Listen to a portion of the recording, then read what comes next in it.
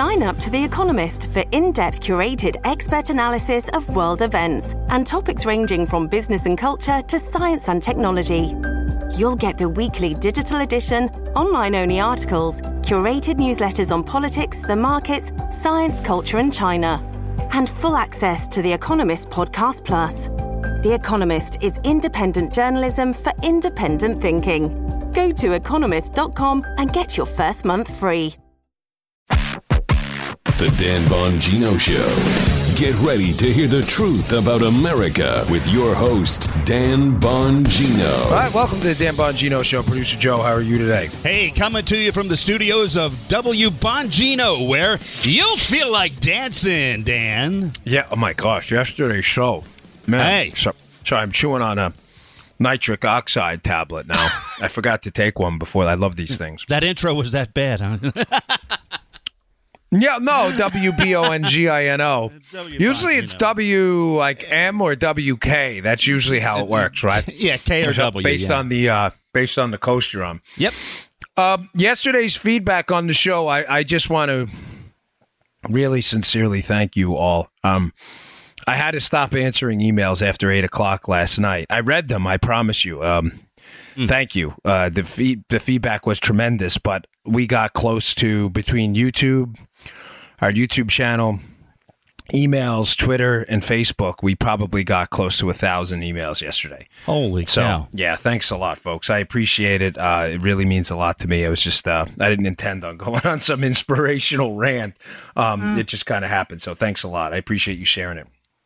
I got some interesting stuff for you today. I've been digging into this book by Nassim Taleb called Skin in the Game. And it's a fantastic book. And there's a couple things he talks about and relates it to the election of Donald Trump, the appeal of Christianity, and me with the Superman movie. You're like, how the heck are those three things tied together? No, stay tuned. I promise you this will be interesting. And also, I want to talk about the scope of government surveillance and how this is actually working and why this is so disturbing to me. And I'm puzzled why it's not disturbing to liberals. The scope of government surveillance and what they can do to you now. A great article at Tablet Mag. All right, today's show brought to you by buddies at Brickhouse Nutrition. You know, I'm a big fan of these guys. Field of Greens is an absolutely terrific product. I begged them to get this thing up and running. And I asked them to put out Field of Greens because I'm an avid believer in nutrition and the benefits of fruits and vegetables. And sometimes I just don't get enough. I eat dried fruits. Last night, I had a heaping serving of green beans and tomatoes and red peppers and everything, but sometimes it's not enough. You need that fruit and vegetable insurance. You got to eat them every day, and Field of Greens is a way to do it. It is ground up fruits and vegetables, stuff you're probably not going to get to eat all the time. You got your cherries, you got licorice, you got your prebiotics, probiotics in there. This is an incredible product. Go check it out, Field of Greens. It's available at brickhousenutrition.com/Dan. That's brickhousenutrition.com/Dan. Field of Greens. I got some great feedback on it. Yes, I told you it tastes great. It does not taste like a vegetable fruit powder, I promise you. I think it tastes a little bit like a cherry drink. I love it. I drink it every day. Go give it a shot. Field of Greens is available at brickhousenutrition.com/Dan. That's brickhousenutrition.com/Dan. Pick it up today. Okay, so I'm reading Taleb's book, Skin in the Game. And I was listening to a podcast he did on Econ Talk with Russ Roberts. And this guy is just fascinating. He wrote the book, The Black Swan, and it's a fascinating book. And if you listen, this is not one of those 12-step self-help book podcasts. But sometimes I read a book that really changes my life, and The Black Swan was one of it. It used to drive Joe crazy because I used to quote the book all the time. It's a great book, though. And one of the lessons I took from the book, which is incredible, is, and if I'm summarizing Taleb poorly, he can email me and challenge me. I won't take it personal. But I'm doing my best here because he's such a complicated guy. One of the things he says in the book, the gist of it is that one of the lessons he learns from successful people is not the fact that they're the smartest, not the fact that they're the best looking or the strongest or the fastest or whatever it may be, or they had the most money growing up. One of the commonalities among successful people is they take advantage of kind of black swan events. In other words, a black swan is a rare event, right? Right. And he says that a lot of these people are successful because they collect opportunities. Collecting opportunities, meaning you go to, what, Joe, 5,000 cocktail parties, 4,999 of them are a total waste of your time. Right. Why did I just do that? And boom, cocktail party 5,000. You meet a guy who goes, wait, you're Dan Bongino? I want to offer you a $10 million deal. Well, that hasn't happened yet. But if you'd like to offer us a $10 million deal, Joe and I are certainly open to accepting it, right? Yep. Point being, collect opportunities. The people who are successful in life go out there and they collect opportunities with others. Cocktail parties, business meetings, anything you can do to go out there and interact with others, right? Mm-hmm. But I kind of improv this. At one point, he talks about chasing trains. But don't chase trains. In other words, if you're going to go out there and collect opportunities, commit to it and do it. Don't chase the train. If the train's scheduled to be there at 8:20 and you get there at 8:19 and 45 seconds and you're running for the train, that's your fault. You knew the train was there at 8:20 and you didn't do it. You got there too late. Okay? That's your fault. Collect opportunities, but commit to it. Don't chase the train. Either get there early or don't do it. Okay? That was a great look. But he wrote this second book, and it's about skin in the game. And it basically is a breakdown of the assignment of risk in society. I don't want to get too detailed. It's not a book review, this show, but it's critical to the political issues we discuss of the day, and specifically what's going on now, especially in Trump country out there. There's a paradox with Trump. I'll get back to the skin in the game thing in a second, but because I don't want to get too deep into the book. There's a paradox out there with Trump that people are having a very difficult time understanding. And when I say people, I do not mean you. I'm talking about the media, the pseudo-intelligentsia, Hollywood, the academic crowd. They have a really tough time understanding the appeal of Trump. And here's the paradox. The paradox isn't that they don't understand. They don't understand any conservative or Republican. The paradox is, how is it that Trump is a billionaire, a very rich guy by any standard? Yeah. Yet he appeals to the middle class in a way that billionaires, according to liberal class warfare ideology, should not. That's the Trump paradox. Taleb's book, Skin in the Game, he explains this in a beautiful way. He says, listen, I'd never heard this approach before, but he's right. He's like, the appeal of Donald Trump is, in fact, that he's lost money in the past. The appeal of that's why, by the way, another thing about Trump, the appeal of Donald Trump, too. I'm not saying losing money is good. Please don't misinterpret my comments. I'm not saying a sexual past that he's had is some kind of bastion of morality. I'm not saying any of this. I'm simply trying to explain away the working class, middle America, whatever you want to call it, flyover country appeal of a billionaire, which is never, Romney couldn't pull it off. Right. No one else in the Republican Party's been able to pull it off, but he has. Taleb's talking on the podcast about how Trump has lost money, Joe.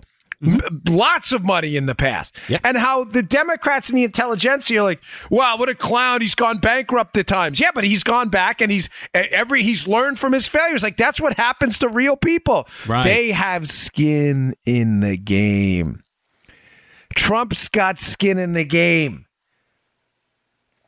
And how Trump, the losing of money by Trump, and the gaining back, by the way. No one wants someone who's constantly bankrupt all the time. Nobody wants that.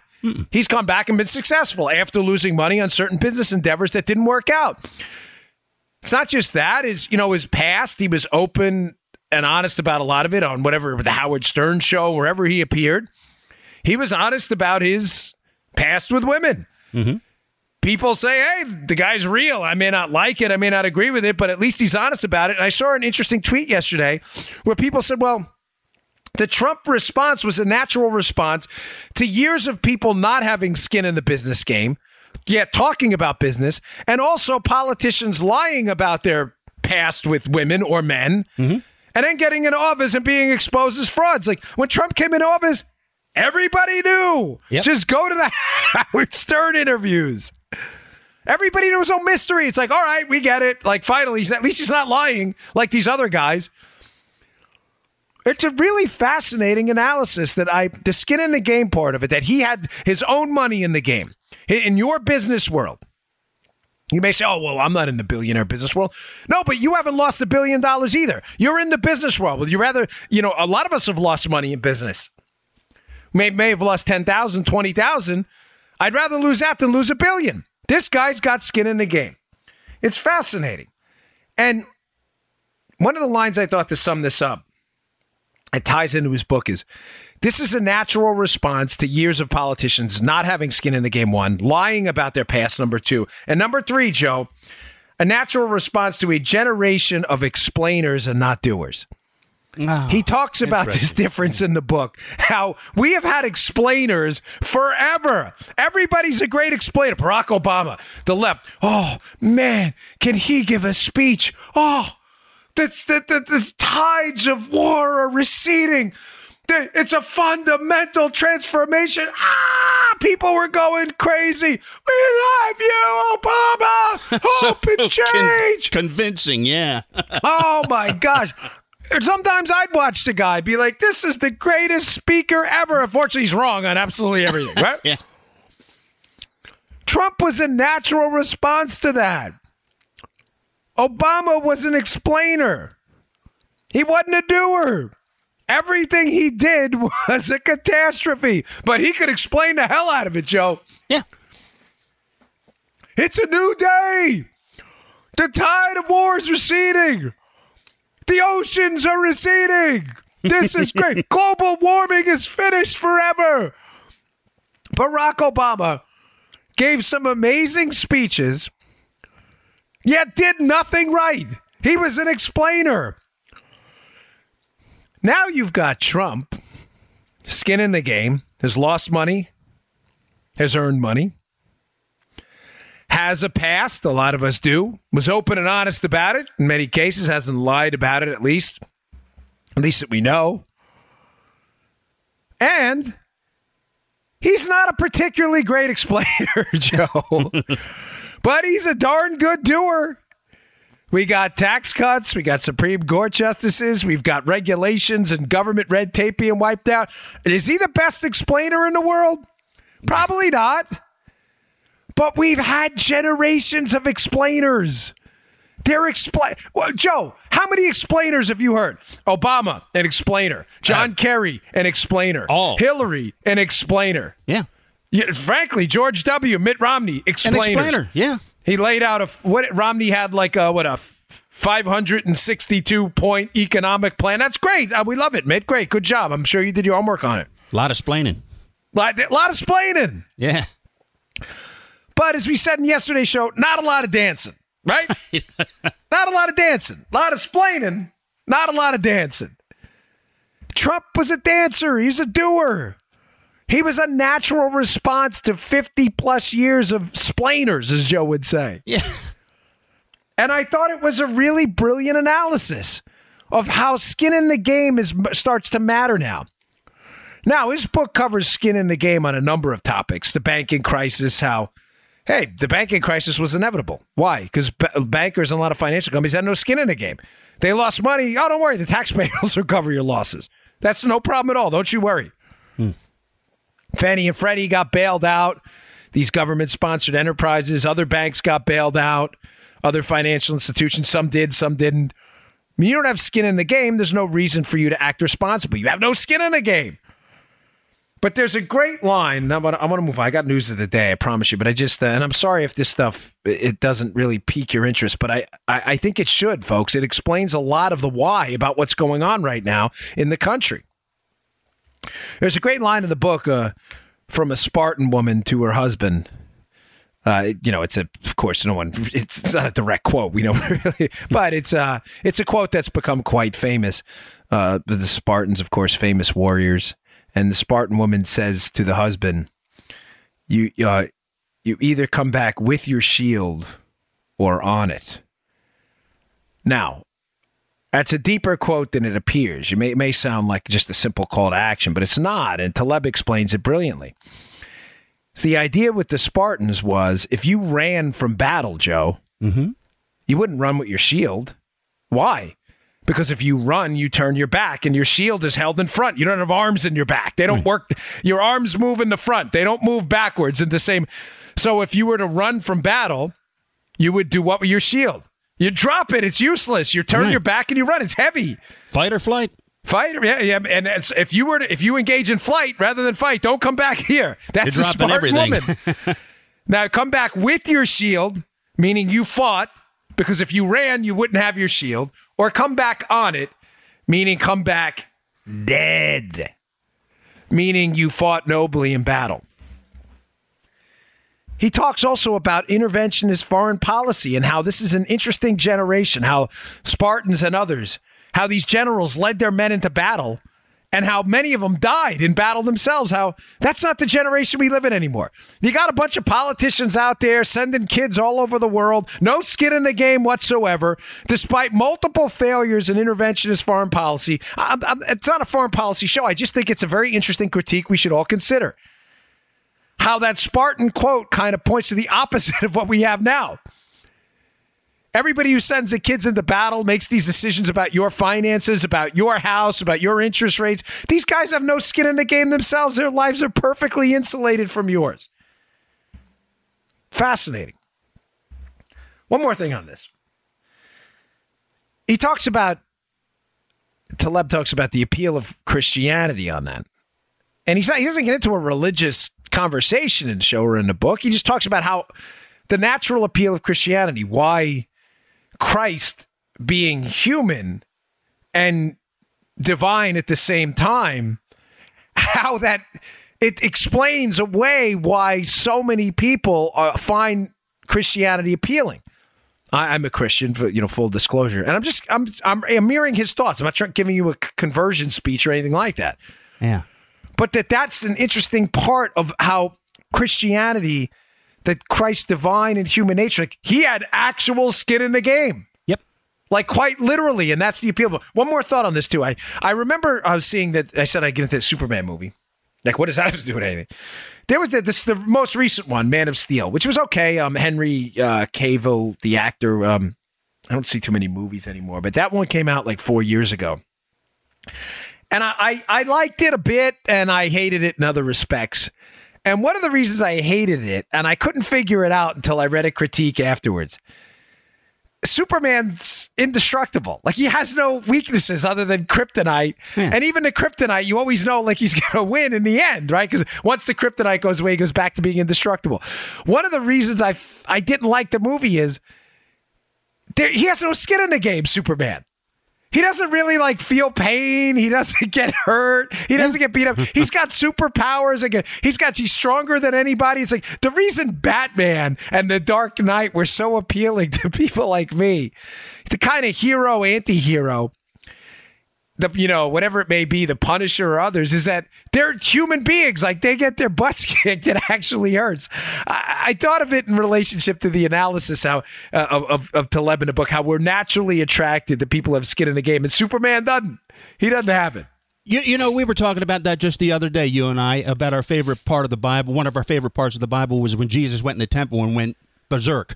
Yeah, because it showed he was human. We both said that. Overturned the money tables, and then there's another part where he's healing lepers, and he gets tired. Yeah. At the end of the day, he just gets tired because that's the appeal of the religion. So a bunch of interesting points in the book. I highly recommend it. Again, it's called Skin in the Game by Nassim Nicholas Taleb. Really, really great book. It's some illuminating things. No matter where you are, by the way, on religion, foreign policy, it'll at least open your eyes to some things he says that are indisputable.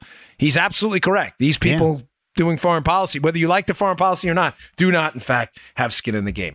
All right, second story of the day I wanted to get to. Great piece in Tablet Mag today by who's it? The Dyer? Interesting piece, though. It'll be in the show notes up at Bongino.com. Please subscribe to my email list. I appreciate you doing it. I will email you these articles.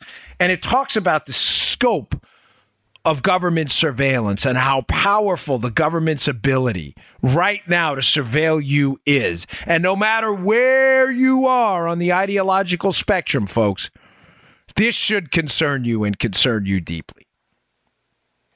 I talked about in a recent show the 2-hop rule. If you don't know what this is, you better.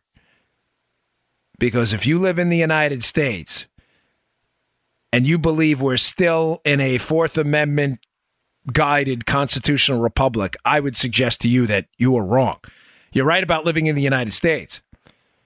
You are not right about living in a constitutional republic that is still restrained by the limits of the Fourth Amendment, the limits on government power against illegal search and seizure. Why do I say that? The 2-hop rule, folks, allows people within the government to get a warrant in a secret court against you. It's not an open proceeding. You have no opportunity to go in there and make your case. The proceedings of the secret court will not be released publicly. You have no idea what was said against you. The government can go in and get a warrant in this secret court based on probable cause that say Armacost. Joe here is a foreign agent and is in violation of U.S. law. You have no ability to challenge the evidence. The evidence will never become public. And you say, okay, well, what's the problem? Maybe he is. Well, it's not just Joe. It's not just Joe they can look into. This is why the Carter Page warrant on the FISA warrant on Carter Page is so critical, because I believe strongly that the Page warrant was just a vector, a vehicle to get into the Trump team and see their conversations via the 2-hop rule. Here's how it works. I get a warrant to spy on Joe. I'm allowed 2 hops. So let's say Joe is emailing, Bobby. I then hop once to Bobby, and I start looking at Bobby's emails and who's Bobby's emailing as well. Let's say Bobby is emailing Joey. Now I get to hop to Joey and see who Joey's emailing as well. Folks, think about that. They needed a vehicle. They were spying on Trump. We already know, for those of you who've been listening to the show the entire time, they were spying on the Trump team. They were spying on him through foreign entities that were providing intelligence and circumvention of U.S. law. Mm-hmm. Foreign entities were spying on the Trump team. People were being, in my opinion, used as pawns to set up the Trump team in a framing operation. You know about the names Milian, Agalarov, Downer, people who may knowingly or unknowingly, I believe, were pushed into the Trump orbit to get information from the Trump team. But they needed a legal face to this. So they needed at some point a warrant somehow to put a legal face on what I believe was an illicit, immoral operation at best. They were spying on their political opponents. They had nothing on Trump. So they had to go around and go, well, where do we go? Papadopoulos? They probably tried that and found out they had nothing there either. They go to Manafort? Yeah, we can get something on Manafort, which they did. They did get a warrant on Manafort to listen to his conversations. But they probably said, let's get Page 2 and let's hop. We get a warrant on Page. Let's say Page emailed Carter Page at some point. This is hypothetical, by the way, but I'm just giving you to give you, and I'm going to read to you a quote from this piece that should disturb you. This is more about, by the way, the government power rather than the Trump-Russia thing. I know a lot of you started tuning in at 628 for that, but this is critical for other reasons beyond the scope of the Trump-Russia thing, because I don't see how the Fourth Amendment applies anymore if this is what they can do. Carter Page emailed, say, an intermediary in the Trump campaign, and that intermediary, they can hop to him, to the next guy, and that intermediary emails Don Trump Jr. or say Trump himself. You've got a surveillance net into Don Trump Jr. and Trump himself with no probable cause whatsoever. The hops matter. Now, here's a quote from the piece. He says, but the scope, the use of controls, but he's talking about here is there are some limits, administrative rules on how deeply you can jump into these hops. So this is the author of Tablet Mag challenging that. He says, but the use of controls should not obscure from us the scope of what's actually going on. Data mining in particular is inherently about hunting through data that's already there, because it is routinely collected or stored under legal requirements and made available to the U.S. intelligence community on demand. Folks, there's a library of your crap already out there. It's already stored on government databases they can tap into the moment they get a warrant you're not allowed to see. It's a secret court warrant. Not only that, it may not even be against you. It may be with your neighbor who emailed you. Tell me again how the Fourth Amendment applies there, please.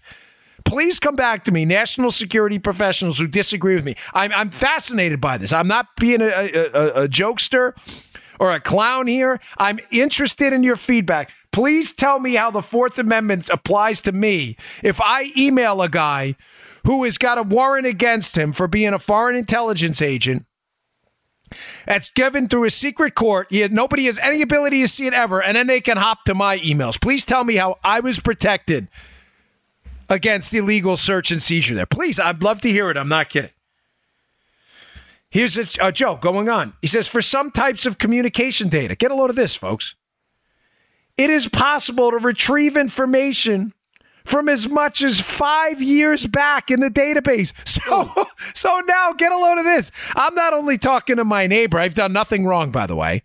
Now you can get my communications potentially from up to 5 years ago.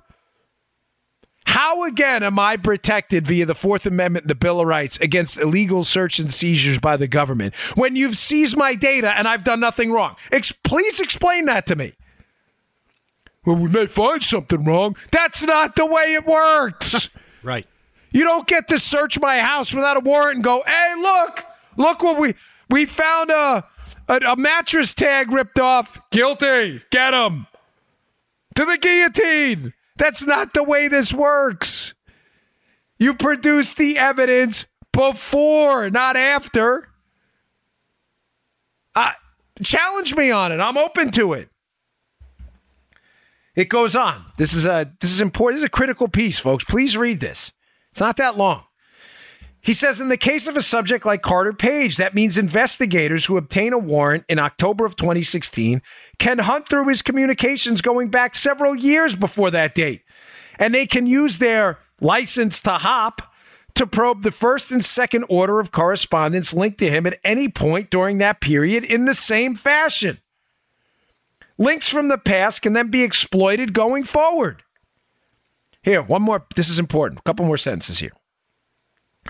What this means in practice is that under a single warrant, anyone Page had a text or phone call with in the Trump campaign during the brief months of his association with it in 2016 was fair game as a direct connection all the way through the end of the last warrant extension. Folks, do you understand the scope of government power as related to this piece? Do you understand how damaging this is? How are you protected by the Fourth Amendment if the Fourth Amendment doesn't apply to you because the government can, hop over to you as long as they get a warrant in a secret court where nobody can see the proceedings and you can't defend yourself?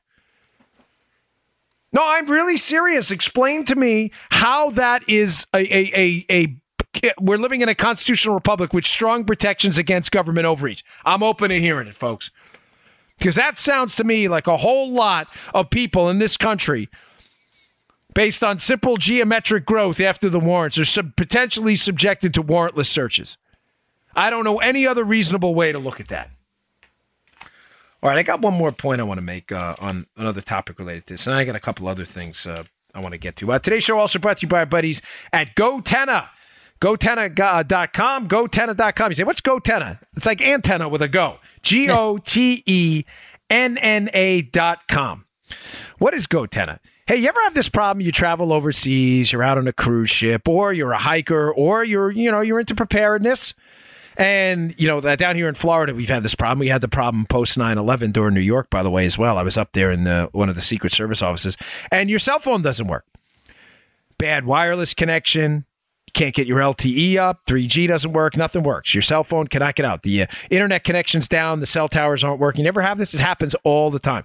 Again, if you're into preparedness, if you ever hike a lot, you've had this problem repeatedly. You ever go on a cruise ship, you travel overseas a lot, this is a problem for you. They got a solution, GoTenna.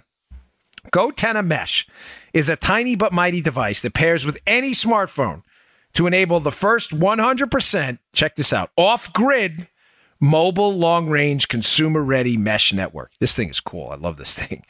Send text and GPS locations immediately and automatically, privately, one-to-one, or to groups, or as public shouts, without any cell service, routers, towers, or satellites. I said that right. You don't need cell service. You don't need a router. You don't need a tower or a satellite. How the heck does that happen? GoTenna does it. I'll tell you in a second. Perfect to maintain connectivity and create a backup network when off-grid exploring, traveling internationally, or emergency situations where power and consequently cell service is unreliable and unavailable. It's a new revolutionary technology. It's the first of its kind, folks, to use phones to communicate without that cell, internet, or satellite service. The future is now. GoTenna. It's compatible with any iOS or Android device, helps you leverage the smartphone you already have in your pocket. You can extend your network. Plus, the more of your friends that join in with this, the stronger it gets. Whether you're spending time outdoors or preparing for an emergency, GoTenna is vital where cell service or Wi-Fi is unavailable, unreliable, or unimportant. Folks, it looks like a USB stick. That's what it looks like. The GoTenna device. You pair it with your phone, you get one for your kids, you get one for your wife, whatever it may be. You don't need cell, you don't need wireless, you don't need nothing but the GoTenna. Go to GoTenna. Go GoTenna. GoTenna.com. Joe's laughing. He loved my reads.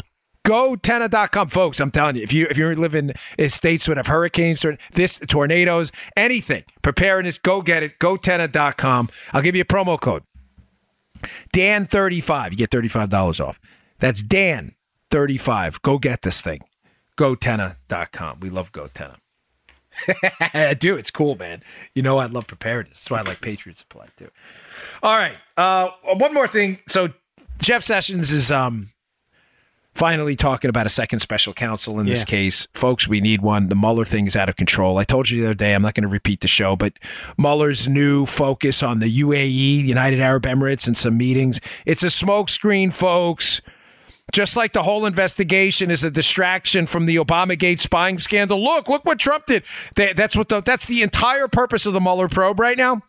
The Mueller piqued interest now in the United Arab Emirates conveniently aligns with the fact that Susan Rice and a lot of other Obama administration officials have already admitted that they were spying and unmasking the Trump team because of a meeting with the UAE. Yeah. So Mueller needs the UAE thing, investigation, air quotes, to be highlighted in the media to do what, folks? Again, to take away from the main story that is the Obama team spied on the Trump team without the evidence to do it. This is all a scam. We're all being suckered by this disingenuous, nonsensical Bob Mueller probe. Mueller should be ashamed right now about what's going on. He really should. I'm sorry. The guy's got a decorated career public service. We thank him for it. This is a total sham. Oh, gosh, this guy met with someone in the Seychelles. Talk about what? A channel of communication with Russia. Is that illegal? No, it's not. So what are we doing? What are we doing? It's not illegal for people to talk with Russia. But by the way, no one can even prove that happened. It's just so bizarre, folks. But all right, enough. I talked about the other. But the second special counsel thing, just a quick comment on that. I'm asking you as friends. And I've been getting a lot of positive email, but some negative on stuff too. Some people disagree with some of the things I talk about in the show. That's fine. I read all your emails. Please send them my way. But I don't say things to get agreement. I say things because I believe they're true. I feel very confident right now. And notice I'm stammering a bit because I feel very confident. Let me just leave it at that. That Sessions is on to something with the Trump case. Just give him a couple more months. If nothing happens, I'm with you. I think the recusal was awful. I think on some other issues, we could definitely use a little more spark. I'm just saying, based on some pretty decent information, I think they're on to something in this FISA abuse portion and the spying scandal. Just give it some time. For all the complaining you hear Trump doing about him, he's still there. He's still there. They haven't gotten rid of him yet. Yeah, right. You're right. And I think disappointment that he's now he did an interview last night with Shannon Bream on Fox. It was a good one, where he alluded to the appointment of and this is very important, folks, of an outside Washington, D.C. swamp person to look into this. Just give it a little bit more time and wait for this IG report to come out. If we get nothing after March and April, I am with you 1,000%, folks. 1,000%, he's got to go. But I'm pretty confident there's something going on. So that's a bit of good news for you for today. All right, enough on that. Okay, this is a great story. I haven't done a lot of economy stuff, but I love debunking liberal crap. For me, it's become a pastime. I have a great piece in the show notes from the Washington Examiner is a CEO from a diabetic sugar company. It's a really, really good piece. And it kind of debunks a myth I really hate that the liberals have been pushing out there about these tax cuts. You hear this myth propagated a lot, and the media loves it as well. One of them is, these tax cuts are junk. Hundreds of millions of dollars are going into share buybacks. So, what's the problem with that? Ladies and gentlemen, do you understand? I don't mean this in a condescending kind of jerky tone, but maybe to the liberals listening, most conservatives probably get this already, but do you understand when a company engages in a share buyback? I don't know. How do you say this without sounding like a jerk? Do you know what that means? This is more for libs.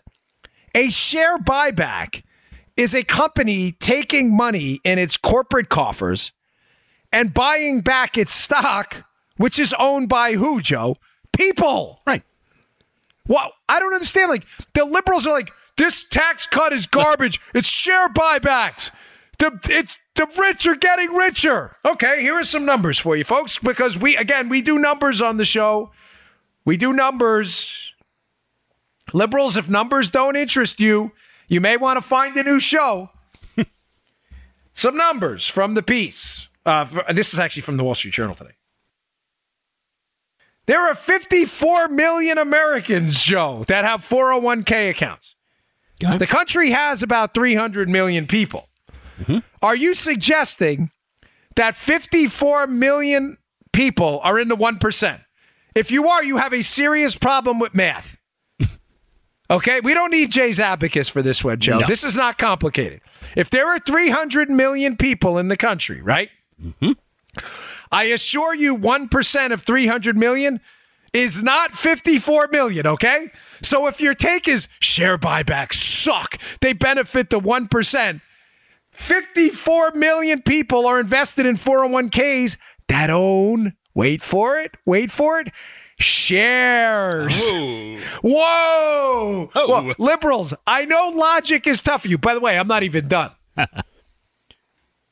42.5 million Americans have an IRA, an individual retirement account, large portions of which are invested in shares, stocks, equities. Whoa! Now we're up to about 90 million. Now there may be some cross-pollination. Some may own one and own the other. Who cares? Say it's 70 million.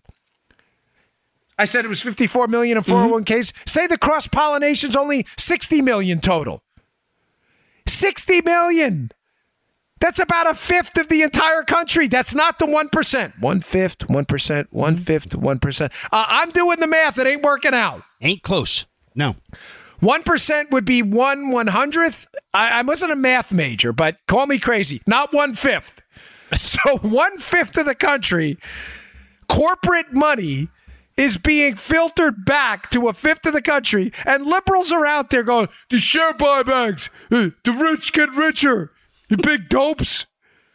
Do you ever stop to our liberal friends listening? Thank you, Joseph. That's our head scratching, which is much louder than when I use my actual scratch. You can't hear that as well as Joe said. We haven't done drops in a while. We need to start bringing some of those back. Yeah. Matter of fact, on the topic of drops, do you have Natalie Portman in there? Are you like a crazy person? Are you like a crazy person? To our liberal friends, I mean it. Do you ever say to your liberal friends, who are the companies buying the shares back from? Where's the money going? Oh, it's going to shareholders who now, by the way, because you may say, oh, but the company's buying back the shares. Folks, they're buying back the shares, which reduces the supply of the shares, which makes the shares in the hands of the public now worth more. That's the point. They're reducing the stock of stocks. Oh, man, I really feel bad because I feel like a portion of my audience right now is like, are liberals really this dopey? Not all of them, but some unfortunately are. That's what share buybacks are. Now, Let me read to you a line from John Cochran in the Wall Street Journal the other day. I can't put it in the show notes, again, subscriber only, but it's a really simple, eloquent explanation about how buybacks work. He says, suppose company A has $100 cash and a factory worth $100. So it has $100 in cash, Joe. That's one set of assets. All right. And this isn't or, and a factory worth $100. All right. So the company has $200 in assets, right? In assets, correct, yes. So the company issues 2 shares. Well, if it has $200 in assets, folks, then each share would be worth $100. I'm doing it slow for libs because it has $100 in cash, $100 in a factory, total assets worth $200. It issues 2 shares to the company. Those shares are worth $100 each because the company has $200 in assets. It says the company's shareholders have $200 in wealth now. Mm-hmm. It has 2 shareholders. Each has a $100 piece of stock in a $200 company. All right. I know, brother. I get it. But we have to do this because liberals are still telling people that share buybacks are a bad thing. Imagine the company uses its $100 in cash now, Joe, to buy back one of the 2 outstanding shares. Okay. Now its shareholders have 1 share worth $100 and $100 in cash. Their wealth remains the same. In other words, if they bought one of the shares back from one of the shareholders and gave him the cash, there's still one guy with the $100 share. And there's $100 cash no longer with the company. All right. It's with the other shareholder. Now, you may say, well, how does that benefit anyone? Well, he goes on. I'll sum it up because he doesn't get really too wonky, but I want to keep this short and sweet for you. Mm-hmm. The reason companies do share buybacks with their cash, folks, is because they don't have a way to invest the money now to make a reasonable profit and to jump over whatever hurdle rate they have in place. If they had a way to invest the money to make more money, what would they do? They'd invest it. No. Do you believe it, brother? I'm having a hard time with that one, Dan. I know. I can see. Joe is, he's not really struggling for the guy who emailed us about the corollary, but he's pretending to struggle for the sake of effect for the show. If the company had $100 and had a way to make money off that $100, they'd invest it in the company. The reason companies do share buybacks is because they're doing okay now, but they don't have any profitable investments. So what do? They buy back the shares. They shrink the supply of shares. People see that as a sign of strength, by the way, not weakness, because the company doesn't have any investments right now. The money then goes back into the economy because one of the shareholders, Joe, in the $200 company gets his $100 back. And what does he do with it? He invests it in another company that takes the money and invests it in a profit-making opportunity. This is like cash flow 101. But you cannot argue with liberals. I swear they make stuff up. They think share buybacks. They think like they put the money back into shareholders' hands and everybody goes and gets a matchstick and burns the cash. I don't think I like your tone. You probably don't. Because it's a quite hostile tone right now. Because it bothers the heck out of me that I got to wake up every morning and debunk liberal stupidity all the time. The share buyback is a transfer of corporate money back into shareholders that take the money into corporations that are willing to invest it. By the way, that's why it's a sign of strength. And Cochran makes a good point, Joe. Right, yeah. He says if you're with a company, it's doing okay, but it doesn't have any potentially explosive new investments right now, and it's sitting on a bunch of cash. Mm-hmm. That shareholders don't want you flushing the cash down the toilet. They don't want you to... A sign of a weak company is a company spending money on everything everywhere and they blow it. They invest in automatic pooper scoopers, stuff that nobody cares about. Well, that may be great. I don't know. But I'm not in that market personally. I don't have a dog. But it's a sign of strength because Cochran gives the example. Let's say the company says, we got this cash. Let's just spend it on a project even though we think it's going to lose money. the stock price of the company would go down, not up, because people would say, wait, they're flushing cash down the toilet, Joe, on stupid projects nobody cares about. It's a sign of strength for the company to take the money and go, we don't have anything right now. We're going to buy back our stock. The stock price is going to go up for existing stockholders, and we're going to put the money back in the economy so that the guy we bought the stock back from, or the woman, can take the cash and invest in another company has better opportunities right now. I'm glad you explained this because I kind of knew how it worked, but a couple of these things I didn't realize, and I'm sure I'm not alone. Yeah, I think that's a good thing. I'm glad you did that. I hope so, because I don't like we have a lot of really, really smart listeners. I get emails from doctors, financial advisors, lawyers, managers. I mean, blue-collar workers who've been in the workforce forever, who understand business better than anyone, personally. Talking about skin in the game. Yeah. Those are the doers, man. The people who get their hands dirty. They're not the splainers. They're the doers, but they get it. I'm simply trying to explain to you that the share buyback talking point by the left, just so we have a take it out to 30,000 feet again. One of the liberal talking points, tax cuts by Trump, they suck. People are doing share buybacks, hundreds of millions in share buybacks. Share buybacks from who? Shareholders. Who are the shareholders? Oh, us? So we're getting cash back to invest somewhere else. Please explain to me again in slow motion how exactly that's a problem. I'd love to hear it.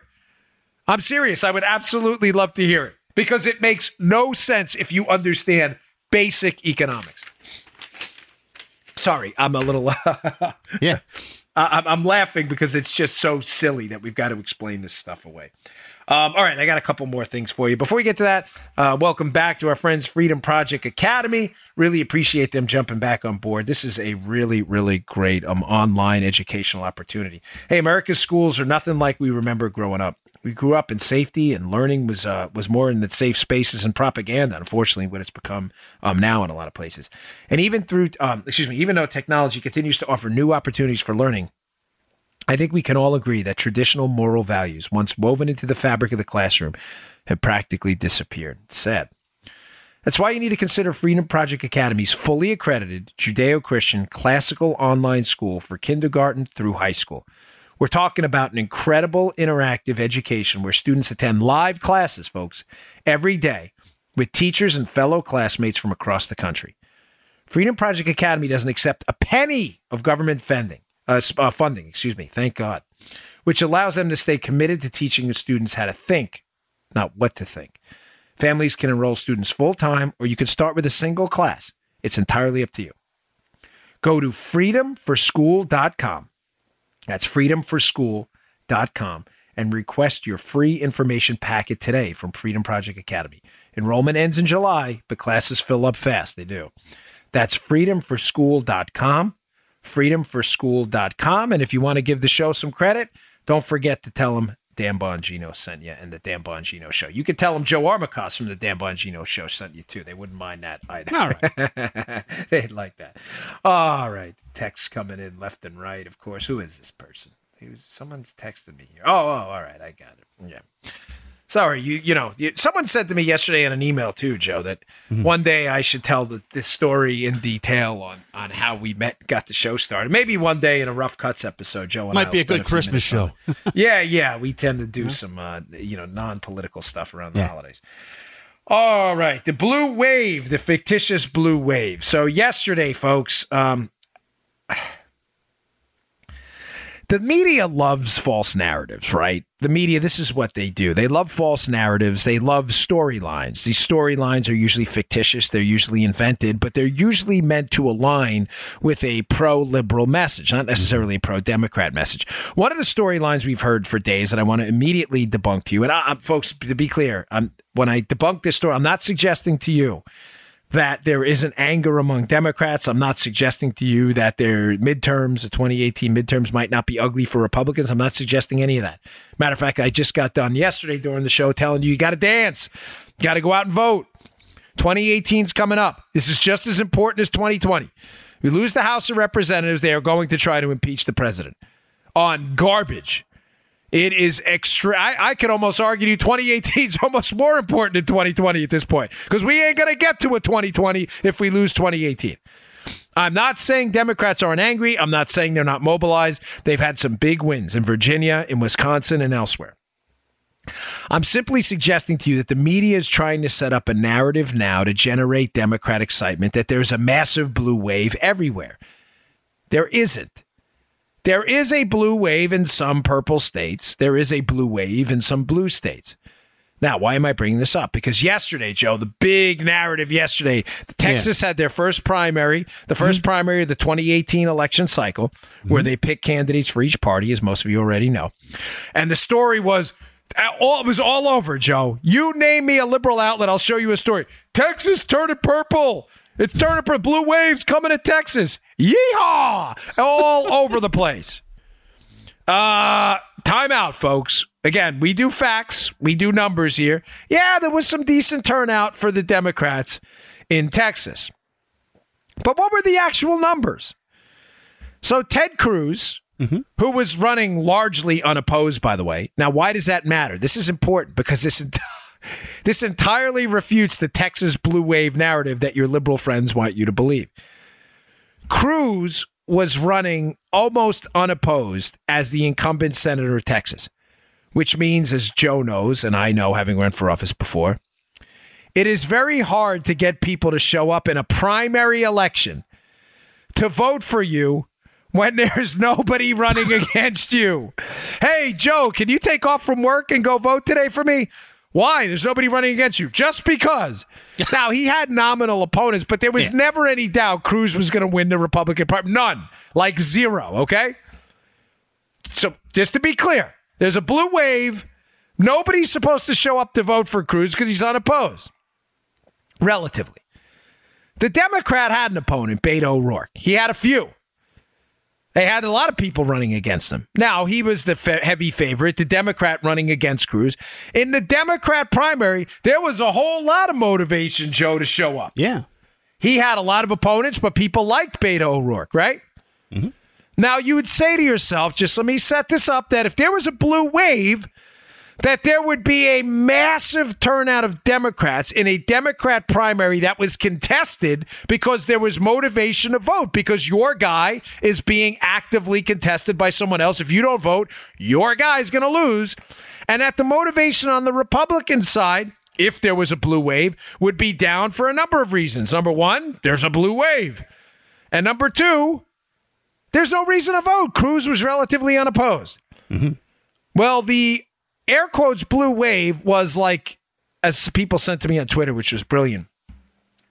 You ever get those blue flushers in the toilet bowl? You put those things in and you flush and there's a blue wave as you flush. This was the blue wave. What were the final numbers? Ted Cruz got 1.3 million votes. Beto O'Rourke got 640,000. What, 1.3641, 1.3641. I'm reasonably confident that Ted Cruz did quite well. Keep in mind, there was almost no reason to show up and vote for him. Even the governor was running relatively unopposed at the top of the ticket in the Texas primary. Folks, be very cautious of these media stories. Again, just because I got a couple more pieces of data on you for you. You show up. You got to dance in 2018, okay? There's no doubt. This is a critical election. But let's stop all playing into the media hype all the time. Everything's a blue wave with them, everything. Meanwhile, the Tea Party thing was just a bunch of pissed off Republicans showing up at D.C. and screaming and yelling and spitting on people, a story debunked hundreds of times over. But when it's the Democrats who are energized, this is democracy in action, there's a blue wave coming. Ain't it? Not in Texas, it wasn't. Now, here are a couple more numbers for you. I'm going to put another article in the show notes today from Axios. Please check it out. Here's the title. Remember, Joe, the media narrative out there is there's a blue wave coming. Here's the title of the Axios piece. Exclusive polls. Big warning signs for Senate Dems. Huh? Big warning. I didn't read that wrong. Big warning sign for Senate Dems. Folks, there are, 10 or so Senate Democrats who are running in states won by Donald Trump. Most of them are in a world of trouble right now. Here, let me just go through a couple of them quick. Montana. How did a Democrat get elected in Montana? I love you, Montanans. How did you elect this guy?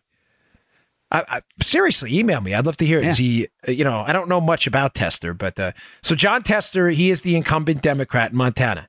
He is down in a poll right now to a generic Republican. By the way, generic. They haven't even picked a Republican yet to run. Cool. 55-42. West Virginia. By the way, this is the blue wave, Joe, the tidy ball wave. Mm-hmm. West Virginia, Joe Manchin, incumbent Democrat, 43%, generic Republican, 52%, 52, 43, 52, says to me, Manchin's in a little bit of trouble. Claire McCaskill from Missouri, who narrowly escaped being thrown off her perch last time, 44%, Josh Hawley, who appears to be the lead Republican in that case, 52. 44 McCaskill, 52 Republican, 44, 52. Yeah, that's quite a blue wave right there. Indiana, Joe Donnelly, the Democrat, 45%, generic Republican, 51. North Dakota, Heidi Heitkamp, 47%, generic Republican, 49. Here, we even get into states where they're swingy at best, usually leaning Democrat. Wisconsin, Tammy Baldwin, 49, Republican, generic Republican, 46, within the margin of error. Debbie Stabenow, Michigan, 49, generic Republican, 45. Now the races get a little tougher, but still we've pretty much cleaned up so far in the polls. Ohio, Sherrod Brown, Republican Brown 50, Renacci 45. Pennsylvania, Bob Casey 52, Lou Barletta 43. Down here in Florida, Nelson 53, Rick Scott, who may be the nominee there, 43. So in a little bit of trouble in those races down ballot. But folks, that is not a blue wave by any measure. Let's not be ridiculous, okay? Little gaslighting going on here. Gaslighting, yeah, baby. I covered that, by the way, for those of you who checked me out last night on NRA TV. You can check it out on Roku, by the way. Thank you for everyone who's been watching. You can also just go for free. I've been getting a lot of questions. How can I watch it? NRATV.com. There's no cost to you, nothing. Just NRATV.com, 5:30 Eastern Time. I'm on every day. It's a new show called We Stand with Dan Bongino. Thanks to everybody who check it out. Please spread the word on Twitter. I covered that gaslighting last night. Joe's right. Repeat a lie over and over. There's a blue wave. People start to believe it's true. And you may say to yourself, well, what's the benefit of repeating that story over and over again? The benefit is to disenfranchise Republicans from showing up. Oh, it's not worth it, Joe. Don't vote in 2018. The media said there's a tiny bowl wave coming. Don't you worry about it. Everybody stay up. Listen, in some places there will be. It may not be a great 2018, but it's not going to be a blue wave like the Democrats want you to believe. All right, one last story here. I have a story up. I put it yesterday in the show notes. I'll put it up again today. Some of you may have missed it because it's a fascinating one from Business Insider. You know, liberalism's a forest fire. It's a forest fire that destroys everything it touches. Liberalism is a bed of hypocrisy. Liberalism is not a set of principles. It's a set of means to an end. It is a means to gain control over your money. It is a means to get control over your kids, a means to get control over your healthcare, your business, and everything else. That's what liberalism is. Liberalism is not a set of guiding principles. Liberalism is not based on principles. Liberals will say anything in order to advance power. Again, not to repeat shows in the past, but you know that one of the bedrock principles of liberalism has always been increase taxes, give the government more of your money. Except when they needed to attack Trump on the tax cuts, Nancy Pelosi said, well, these tax cuts are crumbs, meaning they weren't enough. Well, what is it, Nance? Are they not enough, or are we supposed to give the government more money? They lie constantly about their principles. Ironically, the greatest damage suffered by a subset of our population by liberalism are liberals. Well, you may say, well, what do you mean by that? Liberalism's greatest impact is obviously in places where liberals have monopolistic control over the people, where liberals run Baltimore, San Francisco. They're all run by liberals. So liberalism, ironically, does the most damage to liberals who dominate places run by liberals. I bring this up because Business Insider has a really great piece about U-Haul rates. Like U-Haul rates, what the heck does that have to do with liberalism? This is a great story. Joe, it is so hard to get a U-Haul out of San Francisco that U-Haul's charging up to $2,000 a truck to move because so many people are leaving San Francisco in droves. Liberals, by the way, who are moving into places like Texas and other places like Nevada, and are altering the politics there from relatively conservative back to liberalism. Now, I ask you this, and this is a simple question, folks, and I say this in the most non-humorous fashion possible. It's a genuine question for the liberals listening. If liberalism is so great, why are liberals evacuating places run by liberals you voted in? Why? It's a serious question. San Francisco, also in the piece, by the way, is the number one city for evacuations. It's like Snake Plissken. Remember Snake? Kurt Sure Russell do. escaped from New York. This is Escape from San Francisco. People can't get out quick enough. If this is such a fantastic place to live, run by liberals, dominated by the liberal ethos, why is it that liberals can't escape fast enough and U-Haul doesn't even have enough trucks to get the heck out of there? Why? Why is it that when I wrote a piece for Conservative Review a while ago about the exodus from liberal states, why is it that when you look at gross income in states, the most amount of income, in other words, people taking their jobs and their money out of states, are leaving from blue states? Why is it that those states have negative adjusted gross incomes, people leaving, and states like Florida, Texas, Nevada, why is it that those states are winning? Oh, because they have no state income tax and are run by relatively conservative legislatures and governors? In some cases, why? Why is that? Why can't you explain that away? It's the liberal paradox. The liberal paradox is we love liberalism, we elect liberals, we run our cities based on liberal principles, and then we move out of them years later when liberalism kicks in. Can you please explain that away to me? Please read the piece at Business Insider. Send it, by the way, just so you know, then we'll wrap this up. Send it to your friends, your liberal friends, and ask them for an explanation. I am guaranteeing you, what do they call it, the British debating method, when you tell your opponent what your opponent's going to say before he answers, that way he can't say it. Here's what Joseph's going to say here. And then when he says it, he looks like a fool, right? Here's what they're going to say. They're going to say, well, it's not just liberalism. It's people move for all kinds of reasons. They do. And all kinds of people, for all kinds of reasons, are moving out of blue states to red states. In some limited circles, we would call that a clue. A clue that there's some pattern here amongst blue states that irks people enough to get the hell out of them as quick as possible. That's the answer they're going to give you. It's not happening with red states. People aren't leaving red states for blue states. They're leaving blue states for red states. It doesn't matter. I'm telling you, they got 6 foot thick skulls. None of this is going to matter. All right, folks. Thanks again for tuning in. I really appreciate it. Please go to my website, Bongino.com. Subscribe to my email list. Read that Axios piece. The Tablet Mag piece about surveillance is really, really terrific. And I'll also put a few other articles in there I saw that were really interesting, especially the one about share buybacks that explains the silliness of the liberal argument. All right, folks. See you all tomorrow. Thanks a lot. You just heard the Dan Bongino Show. Get more of Dan online anytime at conservativereview.com. You can also get Dan's podcasts on iTunes or SoundCloud. And follow Dan on Twitter 24/7 at DBongino.